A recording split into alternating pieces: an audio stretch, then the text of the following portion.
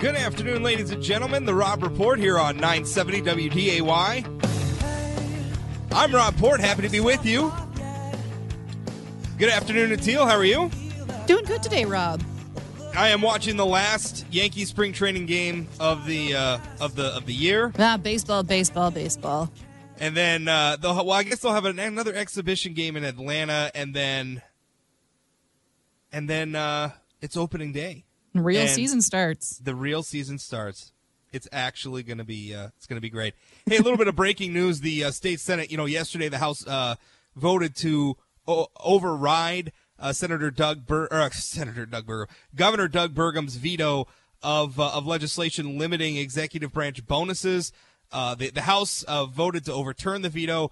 Today, the Senate voted to sustain it, which was pretty much as I had wrote earlier this week. Lawmakers had told me that was pretty much how it was going to go down. So Governor Doug Burgum's first veto stands, and the vote was 13-33. Anyway, we're going to move on straight into our first guest, Senator John Hoeven. Senator, thanks for your time, and welcome to the program.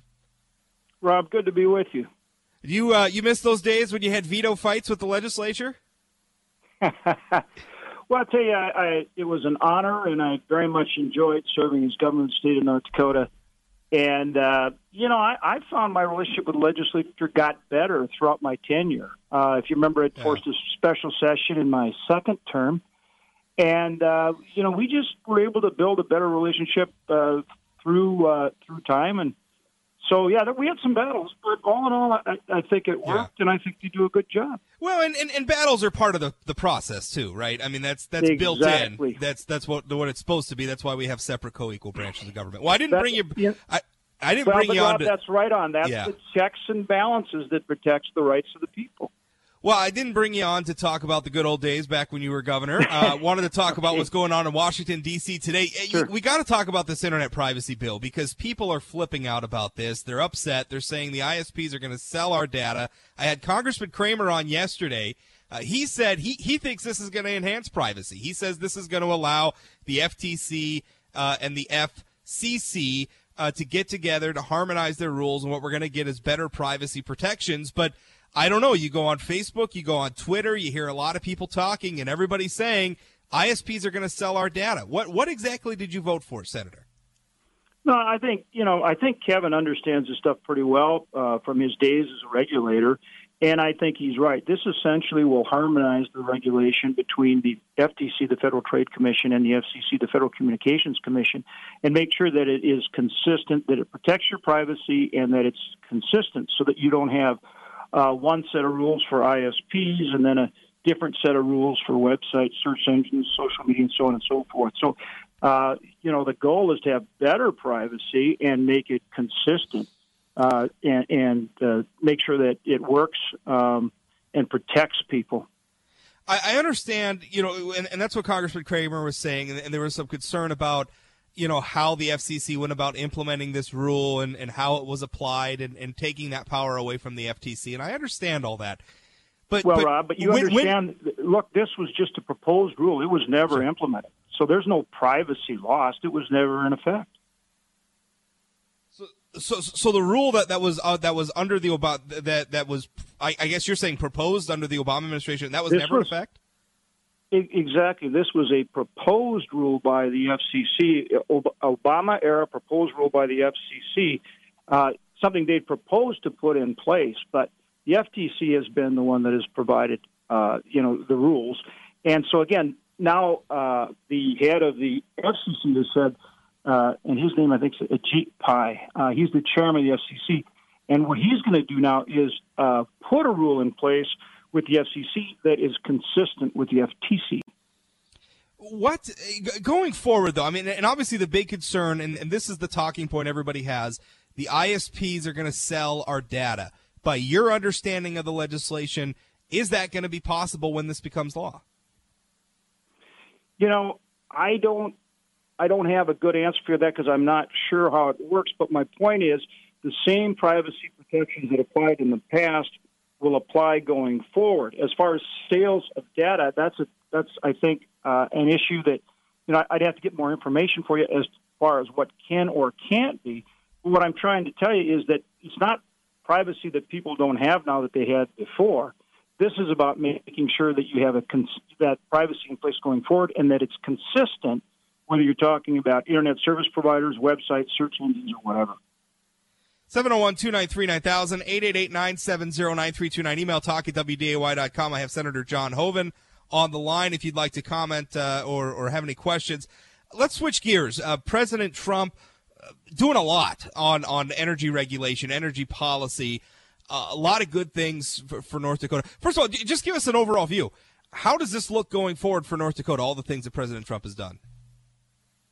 Well, no question in the energy, it's going to make a big difference. We're talking about the so-called Clean Power Plan, which would have required a 45% reduction in carbon dioxide on the part of our power plants. And that would have forced power plants to shut down, cost us jobs, driven up the price of electricity. So that's huge. The moratorium on leasing coal in federal lands, that not only held up coal leasing on federal lands, but also on private lands, because companies have to be able to work with both, allowing states to take a lead in hydraulic fracturing, obviously vitally important in terms of our oil and gas industry. So all these things are very important for energy development in our country and certainly for North Dakota. I was just reading an article in Politico where they were talking about one sort of part of the most recent executive order, the energy independence order from President Trump, that has been overlooked by a lot of people, is that he is changing some of the definitions and how the federal government measures the cost of, say, carbon emissions from a coal plant, that he's making some fundamental changes there. Were you aware of that, and what are your thoughts on that, on the president sort of changing those calculations? Well, remember what happened was the Congress refused during the Obama administration to pass a carbon tax. So essentially what President Obama did through regulation, through the EPA, was he imposed a carbon tax through regulation, and then he called it the Clean Power Plan. That's exactly what it was. It applied both to any new plant that would be built as well as to existing plants that would be built.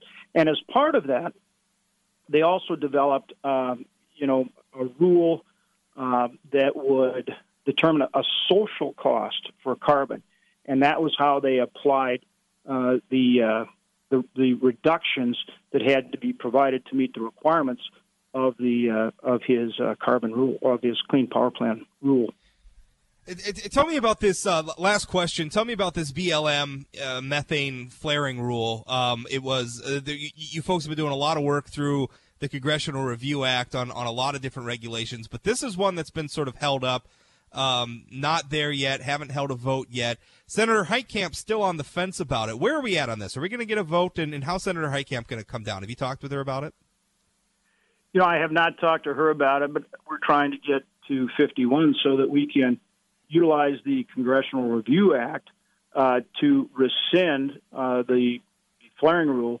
Again, this is a rule that the Obama administration put in place as they were going out the door that takes over, has a federal one-size-fits-all rule that takes over flaring, the regulation of flaring, rather than letting the states, oversee the regulation in regard to flaring of natural gas. And really, it should be, again, up to the states. What we do in North Dakota is different than what we do in other places. We're working very hard to make sure that we reduce flaring and do a good job of it. But again, this federal one-size-fits-all rule doesn't work. That's what we're trying to rescind with the CRA, and we need to get to 51 votes. We're not there yet. Senator, thank you so much for your time. Certainly appreciate it. Okay, good to be with you. That's North Dakota Senator John Hoeven. More straight ahead on the Rob Report, 701-293-9000, 888-970-9329. Hey, let's talk a little bit about the University of North Dakota shutting down their women's hockey program. I got some thoughts. More to come straight ahead.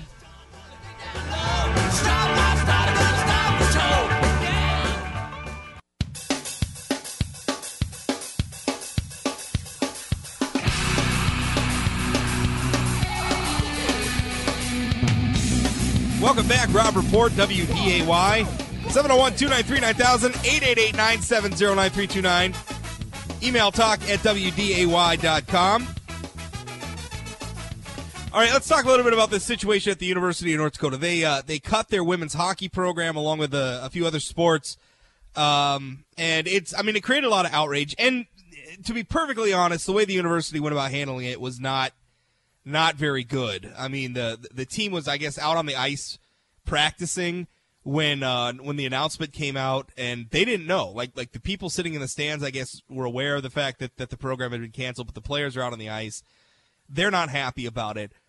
But listen, there are some fiscal realities to college sports that at some point we're going to have to come to grips to. And this is always an unpopular opinion when I put it out there, because people love sports, and I get why they love collegiate sports. I mean, it brings a lot of talented and entertaining athletes into communities like ours that could never support professional sports programs. So what we get instead are heavily taxpayer subsidized collegiate sports programs. Not that professional sports aren't taxpayer subsidized, but that's a whole nother ball of wax.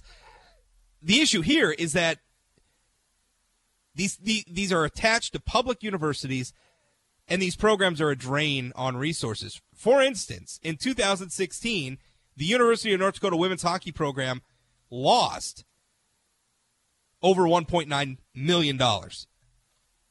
And as a matter of fact, it would probably be more like $2 million, but they're counting in their operating revenue $156,000 in direct institutional support.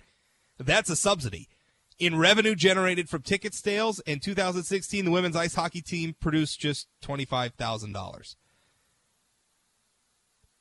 That's pretty rough. It is fiscally irresponsible for a public university to operate a program at that level of loss. And I'm not just saying that because a lot of people are going to point to, commodity prices dropped, oil prices dropped, egg prices dropped, so North Dakota revenues dropped, and that put us in a bad situation. That was exacerbated by the fact that our state leadership massively overspent over the last decade. So there's that situation. A lot of people are going to blame the cuts on the sports programs on that. But it would not be fiscally responsible to operate a program that loses, close to multiple $1 million a year. Because who has to make up the slack on that? Right? When a program like that fails, who has to make up the slack? I can tell you in the most recent year for which data is available from the NCAA, the University of North Dakota spent over $10 million, $10.6 million in 2015 in direct university dollars and student fees subsidizing their sports programs. Now, that is money that went into the sports programs to make up the gap because all the revenue that sports was generating from merchandise sales and concessions and ticket sales and media deals and everything else doesn't cover the nut. They don't revenue flow. And by the way, at North Dakota State University, they spent a little over $8 million. And by the way, and I have all the graphs and everything at sayanythingblog.com if you want to look at them.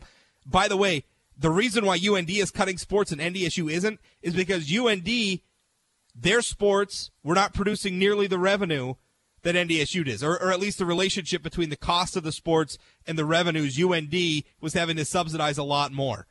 Per student at the University of North Dakota, we're talking about spending over $700 per student per year in subsidies. Again, those are student fees. Those are direct dollars that the university has to put into sports programs.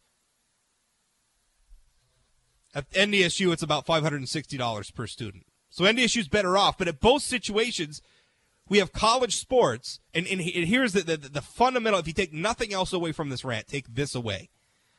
College sports at UND and NDSU and just about every public university in the land make college more expensive. They are a drain on financial resources. It costs more for taxpayers and students because of collegiate sports. There is such a myth out there that these sports programs are a boon for these universities, that they bring in all these dollars and advertising and merchandise sales and everything else. And the truth is that they are an expense. They are a cost. We are subsidizing them. And the weight for a lot of those subsidies falls on the back of college students who, by the way, are already struggling with epidemic levels of debt. How is that a good thing? I understand it's unpopular because everybody loves sports, but how is that defensible? I don't know. More coming up straight ahead. Andrew Sadek's law, I keep pronouncing the name wrong, Andrew Sadek's law got gutted in the legislature. We'll talk with the Sadek family attorney about that coming up on the Rob Report. Don't go away. And thorough and sharp as a tack. She's playing with her jewelry. She's putting up her hair. She's touring the facility and picking up.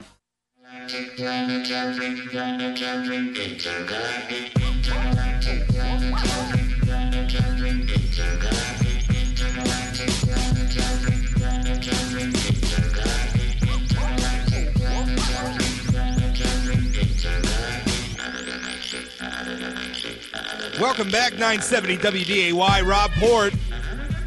This is the Rob Report. We're going to talk a little bit about what's going on over in Bismarck.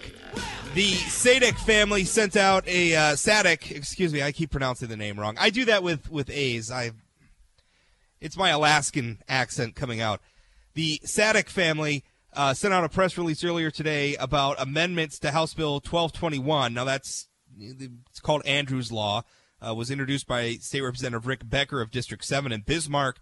The legislation would have set out guidelines for how police use criminal informants. I think the audience probably remembers one of the complaints in the Andrew Sadek situation is that law enforcement bullied him, and I think we've all seen the video online. I think that's an accurate description. Bullied him into becoming a criminal informant, exaggerating the legal consequences for him if he did not.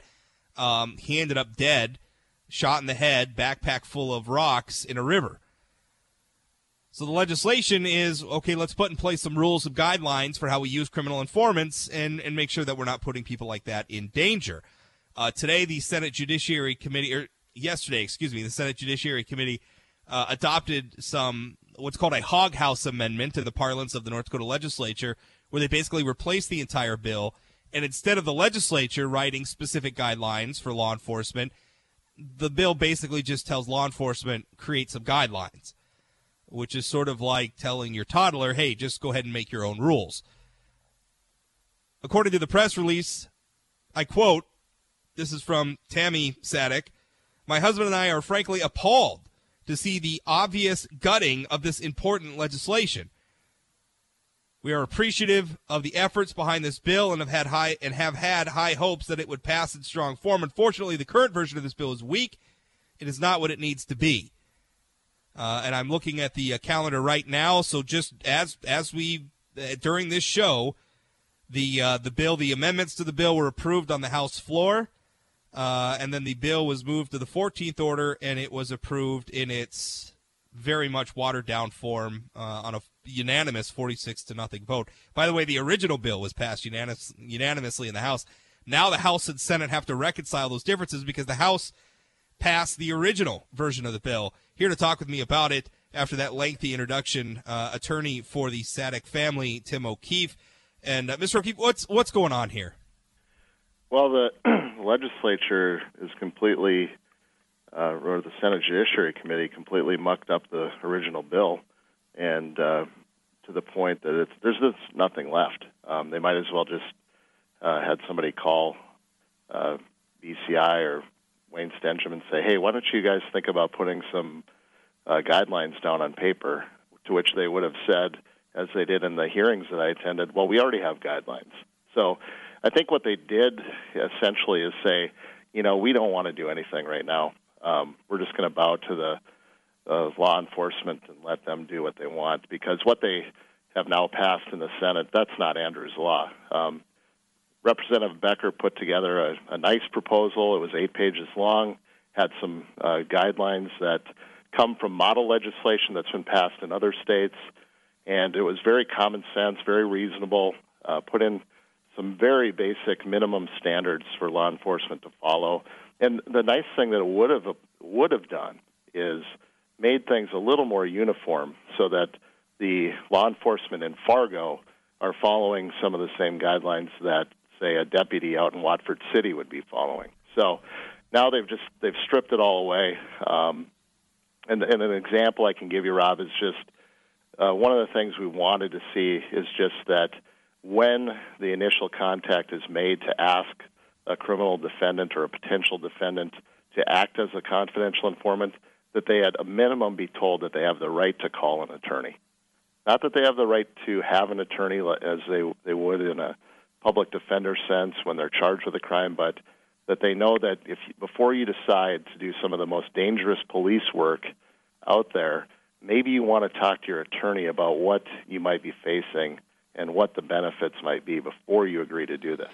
Well, and that was one of, I guess, as an observer have monitored the situation with Andrew Sadek, and as we've gone through reviewing what happened, I feel like that whole situation could have turned out differently if he'd had an attorney sitting next to him in that chair, in that room, when he had a law enforcement officer sitting in front of him, frankly exaggerating what the legal consequences were for him not participating as a criminal informant. So, I mean, that alone, I think could have changed the trajectory of the Sadek case and perhaps future ones as well. So it's very sad to see that out. Have you spoken to anyone in Bismarck? And I guess I haven't at this point because, like I said, the Senate just acted.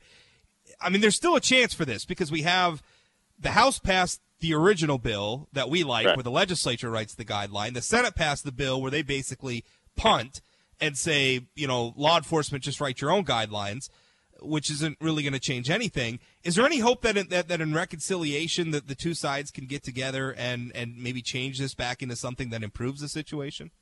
We're still hopeful.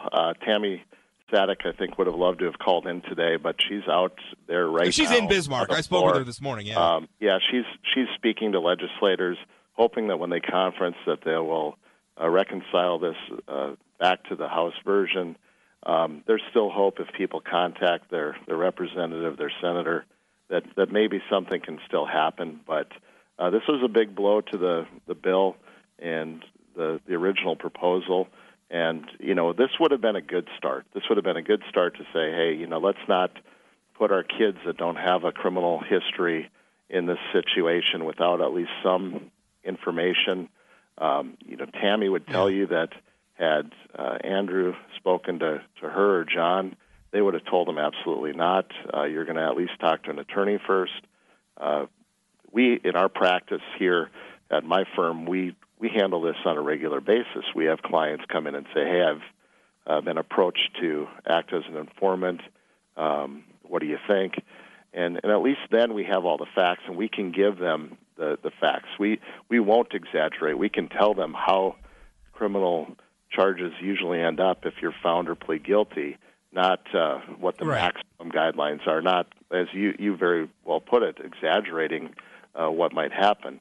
And when I was at the Senate Judiciary hearing, the chairman, Kelly Armstrong, who's done a lot of criminal defense work, I thought he grasped it, and I thought he was going to help push this through, because I remember him making a comment about there's a difference between telling a lie and being untruthful. What in Andrew's case, he was told, look, if you don't help us, you're going to go to prison for 40 years. And it's true. If he wasn't charged at the time, but had he been charged with 2 Class A felonies, the maximum penalty is 20 years in prison. For one thing, those things are never run consecutively, so it wouldn't have been 40 years. He had 0 criminal history. What the most likely outcome of his case would have been if you talk to any prosecutor, any law enforcement official, is a deferred sentence. He wouldn't have spent time in jail, and he would have been told, you're on probation for a year, don't mess up, and then we'll clean this up. Because he had 0 criminal history, 0 contact with law enforcement prior to that moment. In that vein, I have an emailer who says, of course, the simple answer is don't break the law, and you won't get in that situation to begin with. Now, I think that represents a view a lot of people have where, they feel Andrew was doing something that he probably could have been convicted of. I know that was never adjudicated, but he he knew he'd been caught. He'd been caught doing something illegal, and that was the leverage law enforcement was saying, become a CI. And a lot of people are saying, he has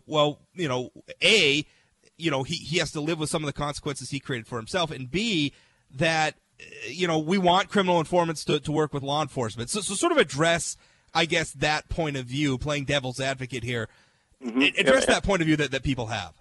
I don't disagree with that emailer, that, if you break the law, there's likely to be a punishment. What we try to do from the perspective of a lawyer is just make sure that in administering that sentence that the proper rules are followed, that you're not stripped of your constitutional rights and any rights that you have in that process, so that it's fair. I agree, don't break the law, and then you're not in this situation. But if you do break the law, you should have the same rights as everyone else that's charged with a crime in being able to consult with an attorney, appear in the court, defend yourself, or at least negotiate with the prosecutor on the sentence. What the misconception is that these people that agree to serve as confidential informants is that their charges are dropped. That's rarely the case. People that are charged with a crime and agree to be confidential informants still typically are adjudicated and found or agree to plead guilty, and they might receive a break on their sentencing. The federal courts have a great system, a lot of protections, protections for the people that agree to be informants. They are in constant contact with law enforcement, somebody overseeing what they're doing, and there are guidelines that are followed that are set in law as to how the sentence can be reduced. But it doesn't mean that they're being set free and saying, "Oh, well, now that you helped us, you won't be charged anymore." That's rarely the case. People don't pay for the crimes that they commit. Yeah, well, what happened in the Senate was unfortunate. I thought that Becker's bill was good policy that could move us in the right direction and maybe stop something like what happened to Andrew Sadek happen to somebody else. But I guess we'll see what happens at conference committee. Tim, thanks for your time today. Certainly appreciate it. You bet. Thank you, Rob. That's Tim O'Keefe, attorney for the Sadek family, and I'll keep you updated on what's going to happen with that bill. We'll wrap up the show right after that. Right after this. This is the Rob Report on 970 WDAY. Don't go away.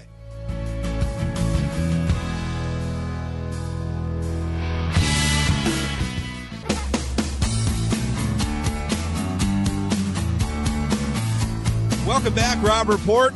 Last few minutes of the show, going to wrap things up. 701-293-9000, 888-970-9329. Email talk at WDAY.com if you want to get in. We got a call from Karen. Go ahead, Karen. Well, police are allowed to lie to criminals, which I actually like that for if someone has committed first-degree murder. But lying to someone to get them to risk their life is a different matter. Yeah, it depends on the context. It's one thing if it depends on the context, and I say that my father actually used to do undercover drug buys as a law enforcement officer in the state of Alaska. He was a member of the Alaska State Troopers, and he used to do a lot of things like buy cocaine from dealers undercover. And obviously, that's a situation where he had to lie. If they ask him if he's a cop and he's undercover buying drugs, he's not going to say, "Yeah, you got me, I'm a cop."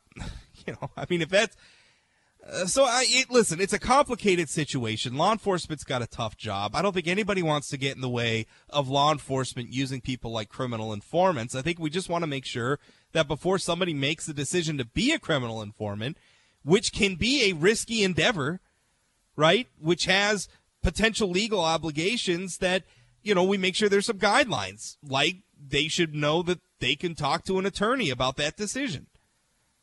So I think Representative Becker's bill was reasonable. I think killing it is unfortunate. And I guess they didn't kill it. They amended it into something that doesn't really do anything. Doesn't really accomplish anything. Neil emails about we were talking about the University of North Dakota killing the women's hockey program. Neil says, Rob, women's hockey is a product of Title IX. In my opinion, it wouldn't exist if not for that regulation. How do you feel about Title IX as it pertains to college sports? Shouldn't the sports that are profitable have priority no matter which gender is playing? There was a time at NDSU when women's basketball drew better than the men's program. Title IX is certainly, it's tough because on one hand you want the ladies to have the same opportunities as men do. Nobody wants to discriminate or to create an unequal level of access at the university. That said, it's just a simple fact of life. We could all probably maybe cite examples here and there, but generally men's sports draw better than female sports. Men's sports are going to generate more revenue than female sports. But here's the kicker. Really, none of these programs generate profits. They don't. The coaching staffs are expensive. The travel's expensive. The uniforms are expensive. The facilities are expensive. They don't cash flow. They don't make money. So I don't know. From that perspective, if I had my way, I would take, and this is, I understand this is not a popular opinion most people are going to like, but I would take these high-profile competitive sports off campus. And the only athletics that I would have on campus are those aimed at fitness and those aimed at just having fun, like intramural sports or something like that for the students. Outside of that, this highfalutin NCAA where it's supposedly amateur sports, but they're right at the borderline of being professionals. Move that to like club play, right? Move that off the campus. Let somebody turn that into a club. I don't know, start a nonprofit and collect donations from and user fees and everything else from the people who want to play or people who want to watch and get it off campus. Because on campus, whether it's men's teams or women's teams or what have you, it's a revenue suck. It is making college more expensive for the students who go there and for the taxpayers. It's just fact. Jay Thomas Show's coming up next. Remember, you can always catch me here 1 to 2 p.m. Monday through Friday on 970 WDAY or 24 hours a day, 7 days a week at sayanythingblog.com. Thanks for listening, and we'll talk again. Practice all